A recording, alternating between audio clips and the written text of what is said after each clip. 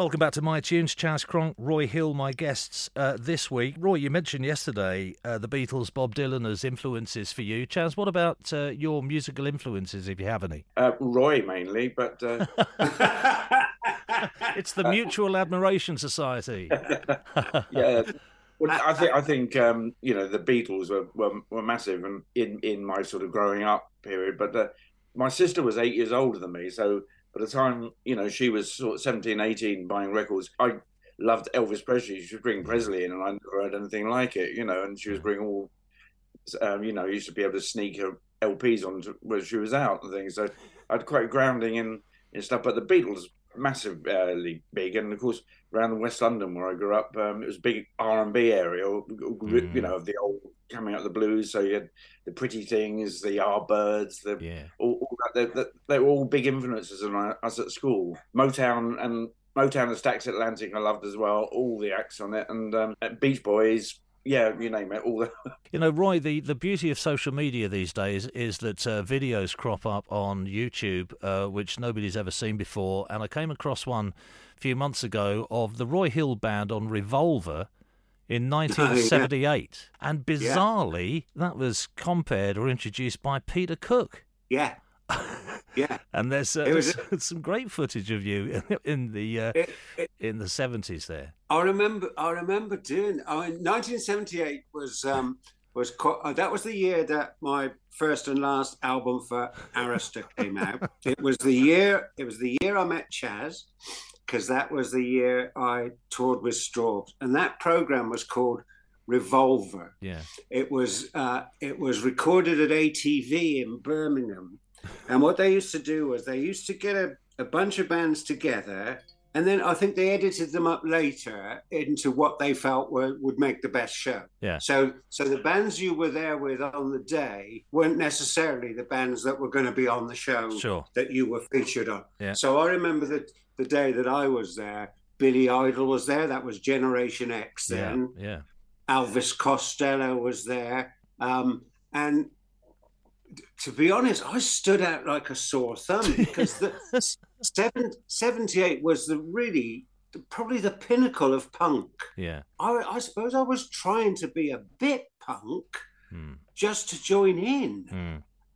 So I was trying to sneer a bit and all of that kind of stuff. But I really wasn't. I was never sure why I was on there because you could tell their whole attitude was, everything about it was punkish. And I wasn't. I was really, don't get me wrong, I was really glad of the opportunity to be on it. It was great, but I did stick out.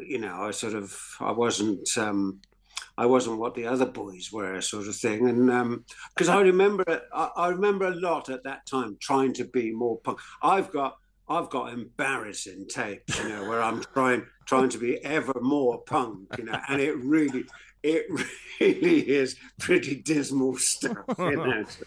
Chas, you don't strike me as a punk in any way whatsoever. Were you at the time or not? No, not really. Not really at all. No, I mean, I guess I was with. Being with Strawbs in the late 70s, bands like that were, directly in the face of it, in a sense, So, you could see it changing the music business and the way the A&R people and the record companies started to look for music and what they wanted. It changed things a bit, You came after the Part of the Union era of the Strawbs, did you not? Immediately after, yeah. In fact, you got away with not appearing on the Top of the Pops in those ridiculous costumes that they were wearing at the time. I did, yeah. I mean, obviously, there was a kind of a reaction to all that within the band. Dave Cousins hadn't written Part of the Union, for instance. It was Hudson and Ford song via some American influences. But, so the band actually split up in the kind of aftermath of all that because it was way against what they'd been doing for the previous 10 years, and so...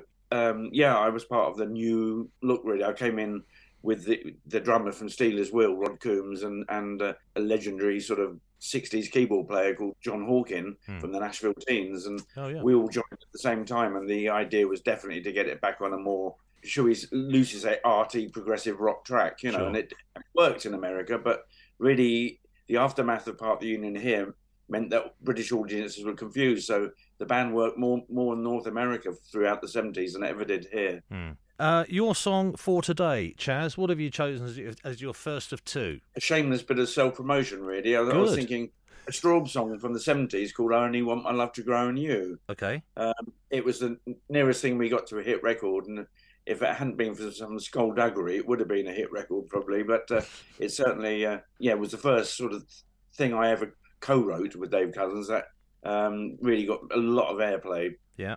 You know, Noel Edmonds Record of the Week and that kind of thing at the time. Yeah. Maybe it sounds dated now, but it was I loved that as a kind of purely kind of commercial single. Okay, nothing wrong with a bit of self-promotion. Let's have a listen.